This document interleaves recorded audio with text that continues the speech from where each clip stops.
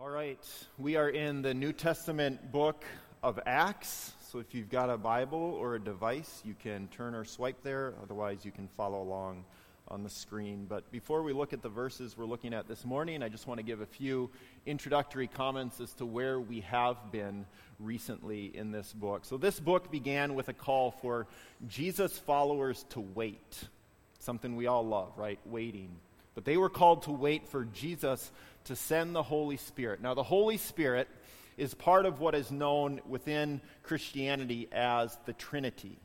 Okay? Trinity meaning three. So there's God the Father, there's God the Son, who is Jesus, and then there's God the Holy Spirit as well. So the Holy Spirit is given to those who trust in Jesus to accomplish the same purposes that Jesus came to earth for.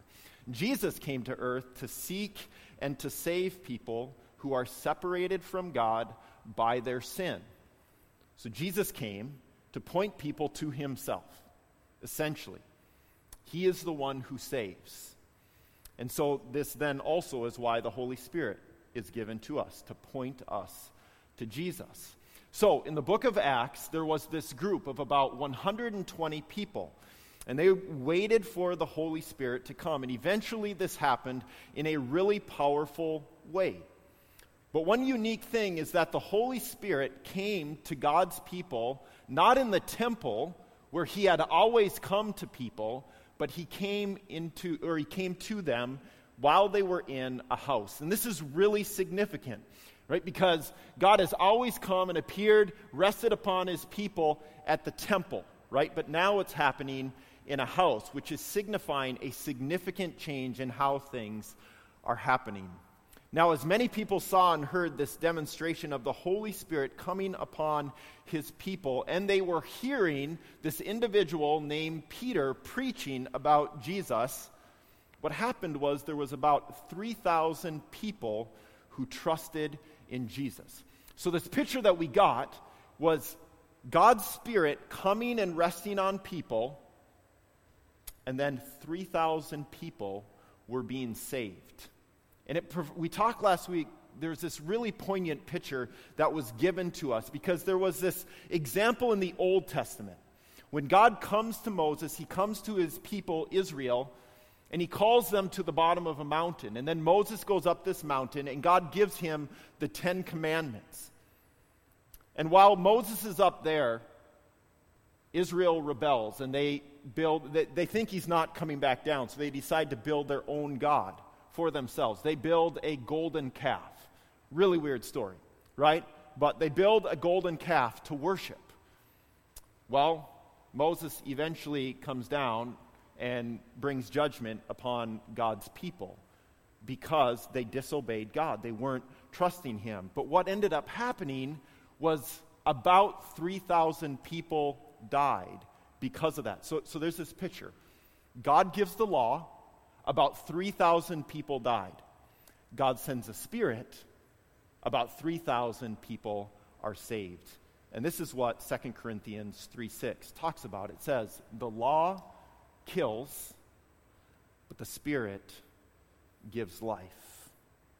And so this is a much better thing when God gives his Spirit instead of his law. His Spirit is overwhelming, overriding his law, and his law is becoming obsolete, is what Hebrews 8 tells us. Now, today, we get a profound picture of what a Jesus-centered church looks like in its proper functioning. So last week, we covered 28 verses. Today, just 6. So let me read these verses for us, and then we will unpack them. And they, being Jesus' followers, devoted themselves to the apostles' teaching and the fellowship, to the breaking of bread and the prayers. And awe came upon every soul, and many wonders and signs were being done through the apostles. And all who believed were together and had all things in common. And they were selling their possessions and belongings and distributing the proceeds to all as any had need. And day by day, attending the temple together and breaking bread in their homes, they received their food with glad and generous hearts, praising God and having favor with all the people. And the Lord added to their number day by day those who were being saved.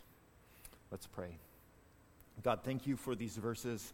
Would you help us to see good news in these verses?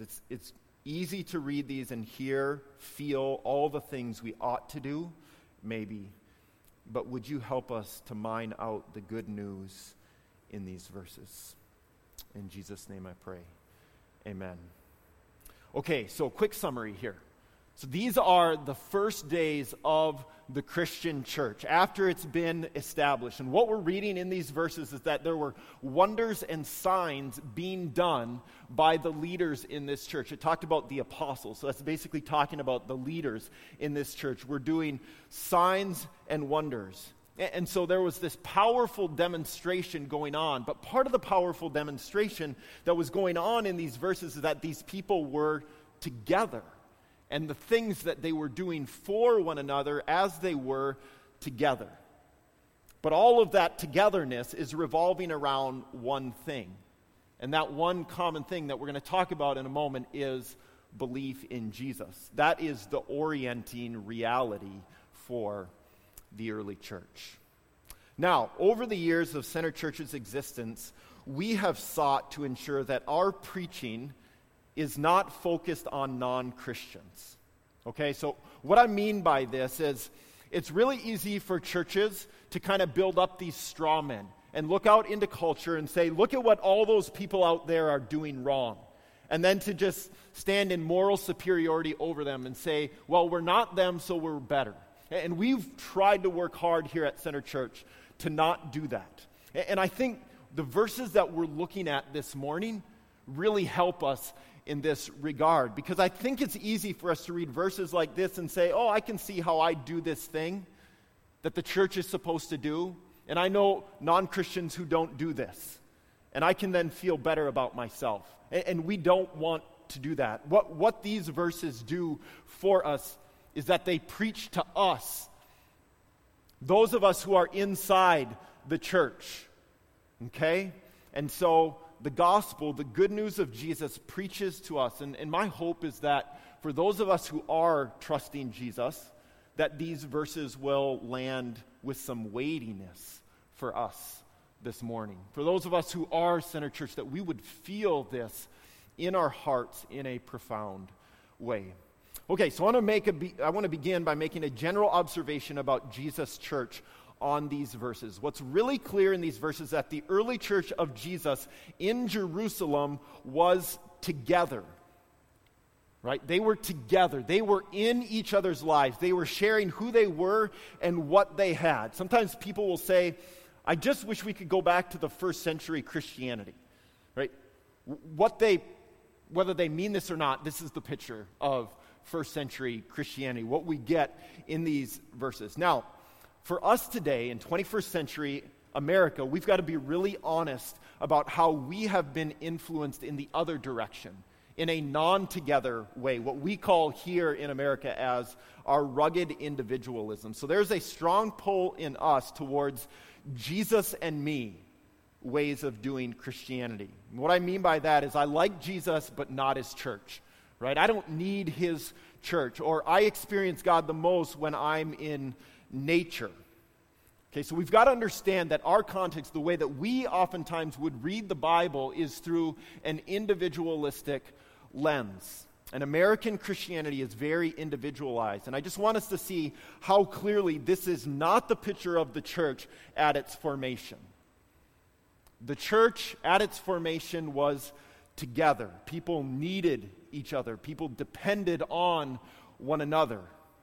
They were together. And what we're going to find as we go through the book of Acts is that there's these ongoing pictures of the church functioning in this way. This isn't the only picture that we'll get of this. And what I've talked about in a couple of weeks past is this idea that in the book of Acts there's what we call description or prescription. And some people will say this is telling us what to do, or it's prescribing it, or it's just describing a situation. We don't necessarily have to do it. But the church, being together, is continually seen throughout the book. And so there's repetition. And so as we read this, we should read this in This is what Jesus Church is intended to be. How Jesus Church is intended to look. Even in an age where there's churches filled with tons of people, thousands of people, even for them, the intention is that they would be together, near one another. To press this further in a practical way, when someone trusts in Jesus, what we would say they are saved. What are they saved from? And the answer many of us would give is they are saved from their sin. And I would want to put the emphasis on their, T-H-E-I-R, their sin. So what I'm saying is here, they're saved from themselves. They're saved from their selfishness. If we are honest with ourselves, we are our biggest problem. It's not out there. It's in here. When we are gathered together corporately as a church, we are reminded of this because we are confronted with our sinful selves. We are confronted with our selfish preferences. And what we're going to be called to do over and over is to lay those selfish preferences down. So, if you don't like the way that I dress, if you don't like the length of Brett's hair, right? Like we would say, get over yourself. And we say this often at Center Church. It's not about you. It's for you, but it's not about you. It's about Jesus. So you can talk to me if you don't like the way that I dress, but probably don't give me a Macy's coupon to go change my wardrobe, which has happened in a previous church context, okay? So I've been there. I've done that. That's not how we function here at Center Church, okay? So gathering together forces us to be confronted with ourselves. So when we gather together here on a Sunday morning, there's two things that you need. You need to serve others, and you need to be served as well. Not one or the other. Now, maybe on a given Sunday morning, it's going to be one or the other, but we would say the totality of our experience at Center Church, we want both to hold each other in tension.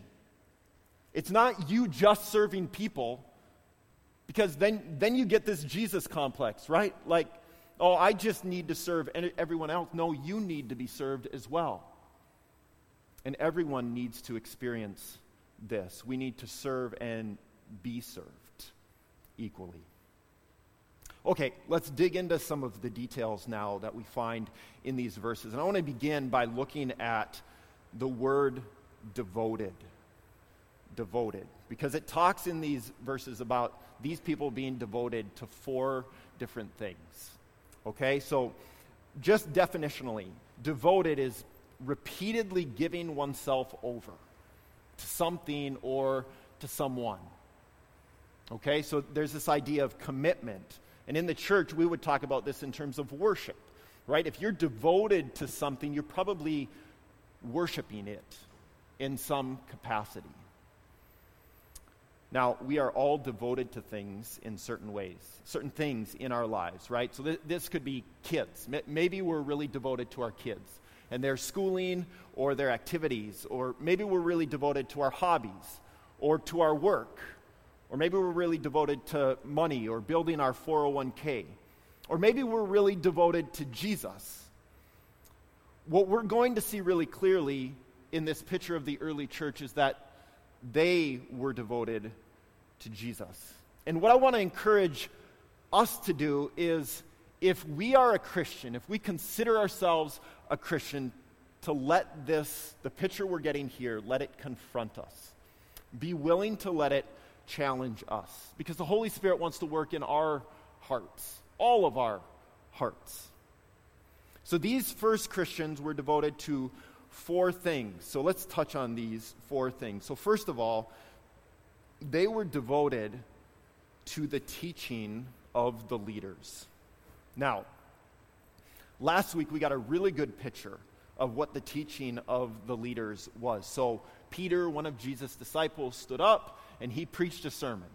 And he preached Jesus. And a bit more Jesus, and some more Jesus. He was laser focused on Jesus in his sermon. And this is what we want to be about at Center Church as well. We want to relentlessly preach Jesus. Now, to be clear, the devotion doesn't come in the form of simply being aligned with a church that's preaching Jesus. The fact that these people were devoted to this teaching means that they were continually exposing themselves to the teaching about Jesus.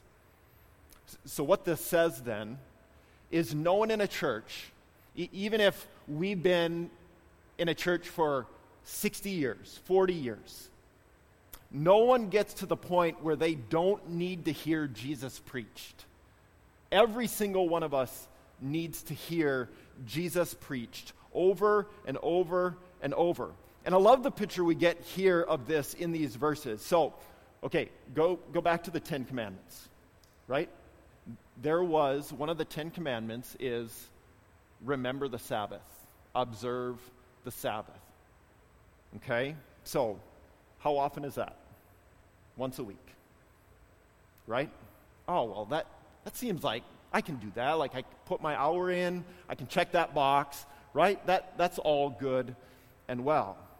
Here in Acts 2, we find them devoted to the teaching of Jesus in a manner described as day by day.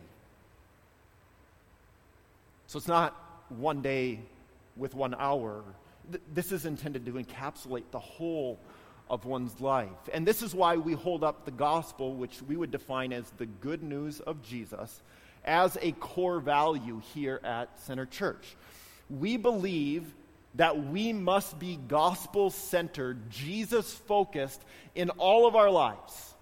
Not just when we feel like it, but all of the time. So, whatever we're doing. For me, when I'm coaching my kids basketball, I don't have to take that card out of my pocket and I can just lose it on the refs. So when I get teed up, that means the referee gives me a technical because I've yelled at them or acted inappropriately. Then I've got to confess that. I've got to deal with that, right? Like I've got to go right that wrong with the referee and the whole team and all the parents watching me and the girls or the boys that I'm coaching as well, right? So it's all the time. Every part of my life, even when we wake up before the coffee hits the veins, right? Like, even in those moments as well, we want the gospel to be guiding us in everything that we're doing. So then, in order for that to happen, it's imperative that we are hearing about Jesus' grace and his power and his kindness on the regular. We need to be reminded of the promises that Jesus makes to us, but not just the promises that he makes, but the promises that he keeps as well. So when Jesus says, I will never leave you nor forsake you, what does that mean? What does it mean that Jesus says he will never leave us? Because that's a massive statement. It's true for Michael Pastor in the midst of his cancer journey. Jesus has not left him. In the midst of the darkest valleys in our own lives, that's true at those times as well. Jesus does not leave us. He doesn't abandon us. We also need to be reminded that we are sinners who are not saved by going to church. We are not saved by religious discipline. Our sins are forgiven by Jesus, what he has done. Salvation is by grace through faith, not by our works. This was the gospel primer we read at the beginning. Okay? We are not saved by our works. We are saved by Jesus' work on our behalf. It's what he has done for us. And so one of the primary places then that we hear about Jesus is through the Bible. And this is why we continually preach through books of the Bible here at Center Church, why we want to create a love for the Bible in you as well. Now, this likely challenges most of us. A country, the United States, known by many as a Christian nation, is severely biblically illiterate. And this is true in most churches as well. Severely biblically illiterate. And really all you need to do is walk into many churches and open up a Bible and see what Jesus says and compare it to things that are being preached. Or you can look out into our culture. The way that people want to marry Jesus to politics proves that most people don't have any idea what Jesus had to say about politics. Not that he had nothing to say, or ideas espoused by maybe like Christian nationalists now today, like the things that many of them will say, they just don't connect with what Jesus said about his kingdom and what he's doing in this world. So Jesus' church is intended to be clear about who he is. Jesus' church is intended to be fixated on him, understanding who he is, what he's done. And so we want to be devoted in hearing the teaching about Jesus over and over. All right, secondly, the early church was devoted to fellowship, it says here. Another way we could describe this is as Christian community. So they were intentional, as we mentioned earlier, in being together, in spending time with one another. They valued this. It was important to them. It's not something that they just said, oh yeah, we care about that, but then never engaged in it. No, they were engaging it. Now, just to ensure we don't have pie-in-the-sky visions of what's happening here in Acts 2. In the same way that all of us are humans, these people were humans also. They were just as human as we are. And so what we can understand is that they were messy and selfish people as well. Just like us. To be devoted to any group of people means that we will show up when we don't want to. We will show up when conflict is present. We will show up when we are tired. It's not merely showing up when it's convenient for us or when it meets our needs. And we've got to understand these people weren't necessarily best friends of each other. We could look around here and say many of us aren't best friends, but church is much more like family than it is friends. The Bible continually uses familial language to talk about the church. And so it's great to have deep friendship at church. But we would not want to say that you should not be engaged in church if your besties aren't there. We would hope that some of those best friend relationships would occur as we surround our lives around the gospel. That we would understand that orienting our lives around Jesus is stronger, better than orienting our lives around a hobby or something that we really enjoy. Not that those things are bad, but the gospel is much more sturdy. And here's the basis for this. Because I'm not trying to say this is easy. Okay? This is really hard. But the basis for this, the good news part of the gospel is you and I were Jesus' enemies. That's who we were with Jesus. And he loved us anyway. I know it's a lot easier for us to see. It's hard to love somebody when we're looking at somebody else. Like, oh man, that person is so annoying, right? And that's hard to love them. But all we need to do is we just put ourselves in that person's spot as it pertains to Jesus. And that can give us a really good understanding of how this whole dynamic works itself out. And so this then is the basis.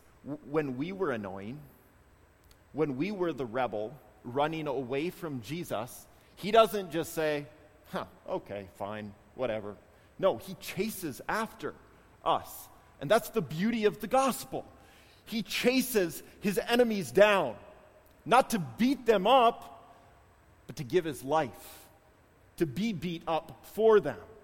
And so this is the basis of Christian community, of church community, is that Jesus has done this for us. Now, as we do this, Jesus' church has something in common then. And that commonality is belief in Jesus.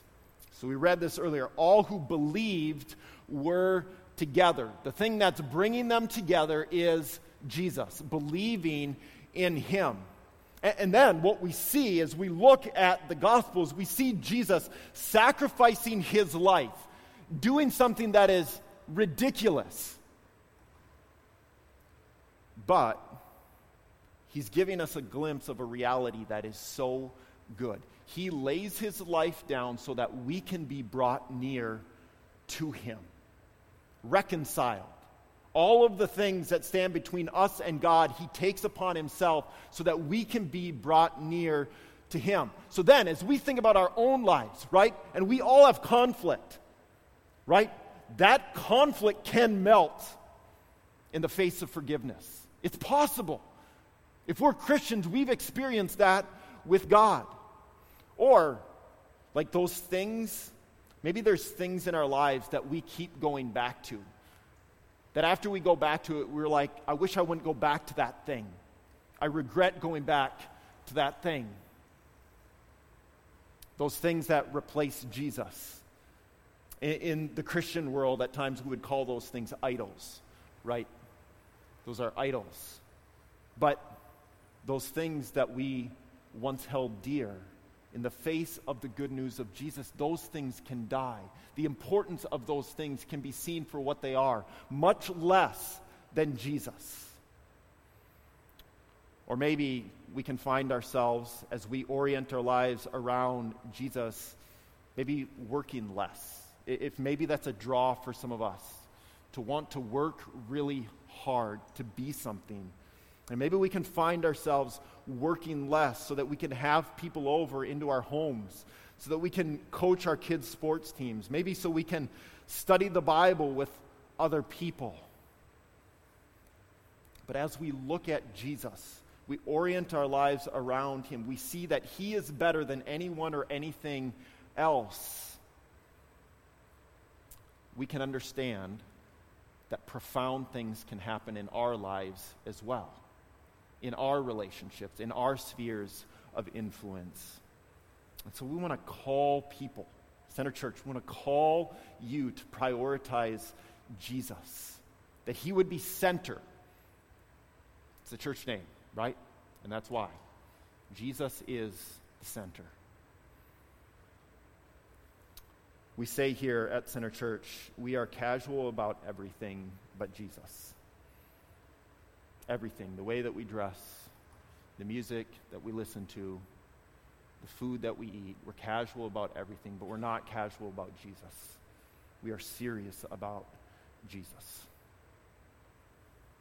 Okay, moving on. It also says that they were devoted to eating together, breaking of bread, which also has in view observing the Lord's Supper, as well as praying together. So prayer.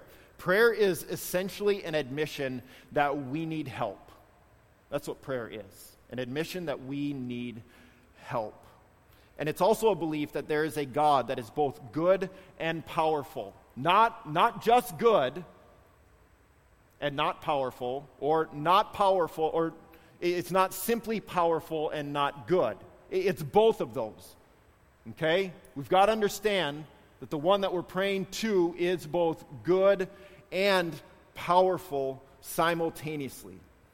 And this is the picture that we get of God in the Bible. Now, we've got to admit there's many mischaracterizations of Jesus. But if people actually see who Jesus is, how others have encountered him, how he revealed himself in the Bible, we find Jesus to be the only one who loves sacrificially while also defeating evil. He is powerful and he is good simultaneously. And so prayer is simply trust in him. Okay? It's not a religious duty. That's not what prayer is. Prayer is an expression of trust in Him, expressing our need for Him. Okay. Also then, the breaking of bread, eating together. So, when Christians began meeting together in the first century, there quickly became disparaging accusations about their meals and gatherings. So the New Testament book of Jude, it talks about those gatherings. It uses the phrase love feasts. They were love feasts. Okay? And the reason they were called that is because there was so much love being expressed between these people who were part of this gathering. And so at these feasts, there was also talk of eating Jesus' flesh and drinking Jesus' blood. Okay, not literally, symbolically. Okay, but you can guess what happens from people on the outside, right? They hear this and they're going to run with that. That's not merely a symbolic thing, that's a literal thing, right? And so from the outside, there were claims of incestuous behavior that were hurled against Jesus' church because of Jesus' love for them and then their love for one another. Which, the church we have our issues, okay? And there's a lot of messy sin in the church. But the accusations of incestuous behavior originally started because they were simply loving each other, caring for each other in non-sexual ways, in such an extravagant regard. But with this, okay, let's just admit that there's a weirdness to Christianity. Okay, when we talk about these things, that there is a bit of a weirdness to Christianity. And there's weirdness to what we're reading in these verses. Okay, so if someone would come to me and be like, okay, so you actually believe in a God who was born of a virgin and throughout his life healed people, and then he actually died but didn't stay dead. He rose from the grave, and then he's going to come back and defeat all his enemies. And inside of myself, when someone would say that to me, I'd be like, yeah, but there's good reasons for this, but I probably don't even get to that, and I just kind of look at someone with a smile on my face, and yeah, pretty much, that's what I believe as a Christian, and yeah, maybe it seems really weird, but there's a lot of really good justification for this. But there's a reality. As Christians, at times we might seem a little crazy, and when we read what's happening in Acts 2, I think there's a little bit of crazy going on here. So we got to wrestle with this. So if Christianity taught, be a good person. Now, many of you might say, well, that's what I was taught in the church, was to be a good person. If Christianity taught that would be a really palatable message. And that's why we hear that culturally. That's culturally acceptable. Be a good person. But that's not what Christianity is about. In my sermon last week, I said, the Holy Spirit doesn't come to make us good people. The Holy Spirit doesn't come to make us good people. Now, there will be goodness that flows out of our lives when we trust in Jesus. That can't help but happen. But that's not the primary reason that we're given the Holy Spirit, is just so that we can be good people and then look at other people who are bad. That's not what it's about at all. God's intent was never to make a moral majority. Look at what's happening here in Acts 2. People are selling their possessions and belongings. So this is stuff that has value, right? This isn't stuff that someone would just throw in the box for goodwill. Okay? This is stuff that has value. So people were giving up their valued possessions so that other people could be cared for, provided for. Now, we could go home this afternoon and we could watch a movie with this same premise, and our hearts might be warmed. And we might really be drawn into that story. That's a great sacrificial act, right? But if we're asked to do this, if you're asked to sell that thing that you care really deeply about, that maybe you saved up to buy, or you treasure so much, well, we might pump the brakes on this a little bit. And we might think that's a little bit crazy for God to ask me to do something like that, especially if we think the person in need mismanaged their money. If we think that they are undeserving in some way. Now, we're not getting this picture in Acts 2 because Jesus needs anything. Jesus isn't like a modern-day huckster that we might turn on the TV and see some pastor on there, some imposter who's maybe trying to make a buck off of naive folks. Jesus owns it all already, okay? He doesn't need anything from us. But we've got to remember what this generosity stems from. Why would people take things that they really valued, sell them, and then give the proceeds to somebody else? What would cause somebody to do something like this? What we're reading in Acts 2, it began with Jesus dying for his enemies. It began with Jesus doing something for undeserving people. So when we would look at someone and say, well, I'm not going to sell this thing and give people this money because they've already shown that they're irresponsible with money. They're undeserving of it. That's what Jesus has done for us. We mismanaged the gifts he gave to us.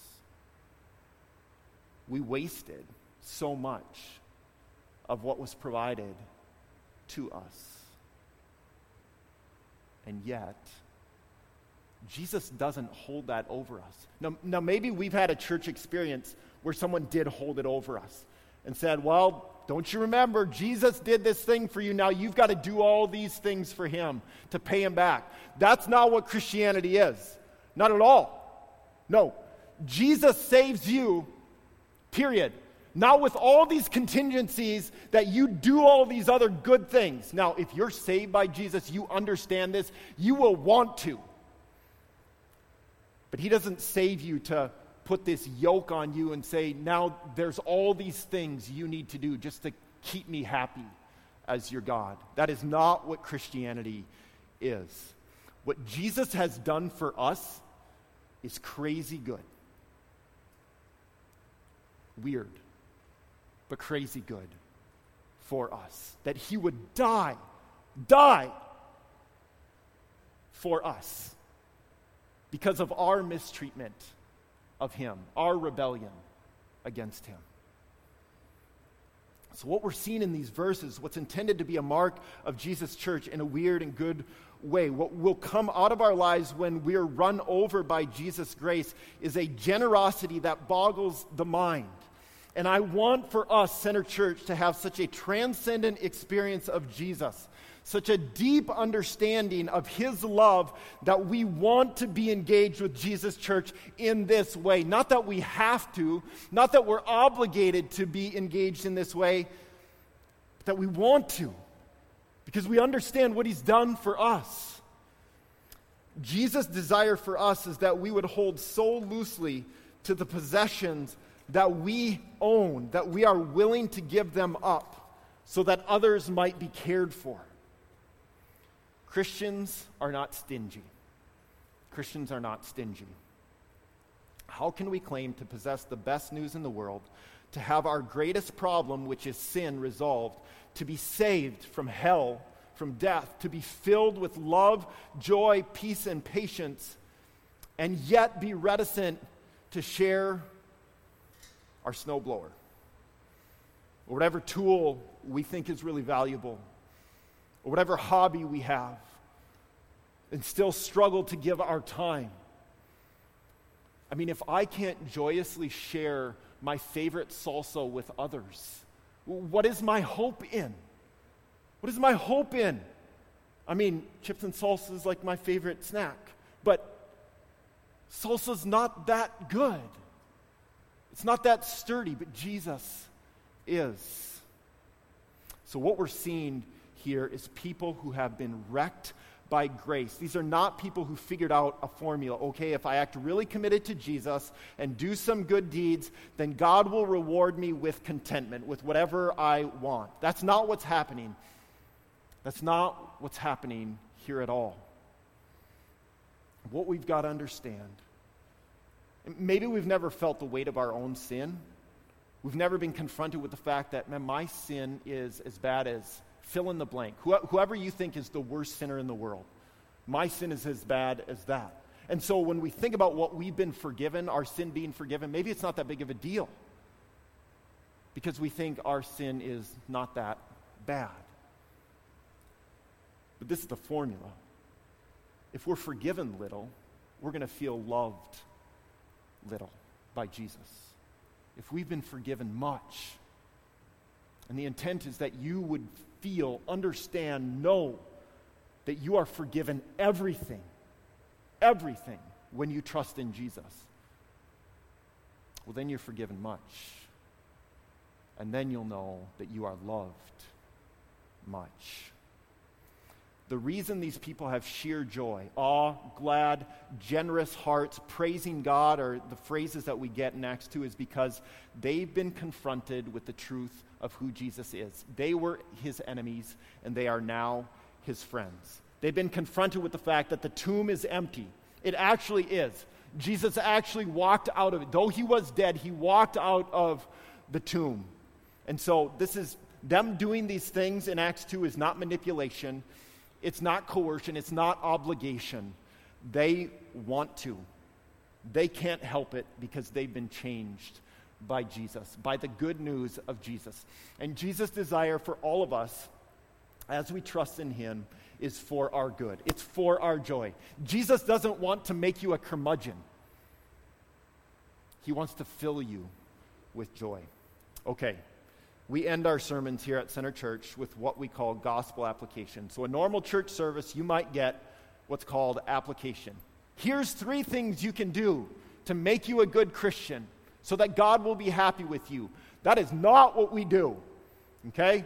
Because what we're doing then is we're saying, here's a yoke for you to go out of here with.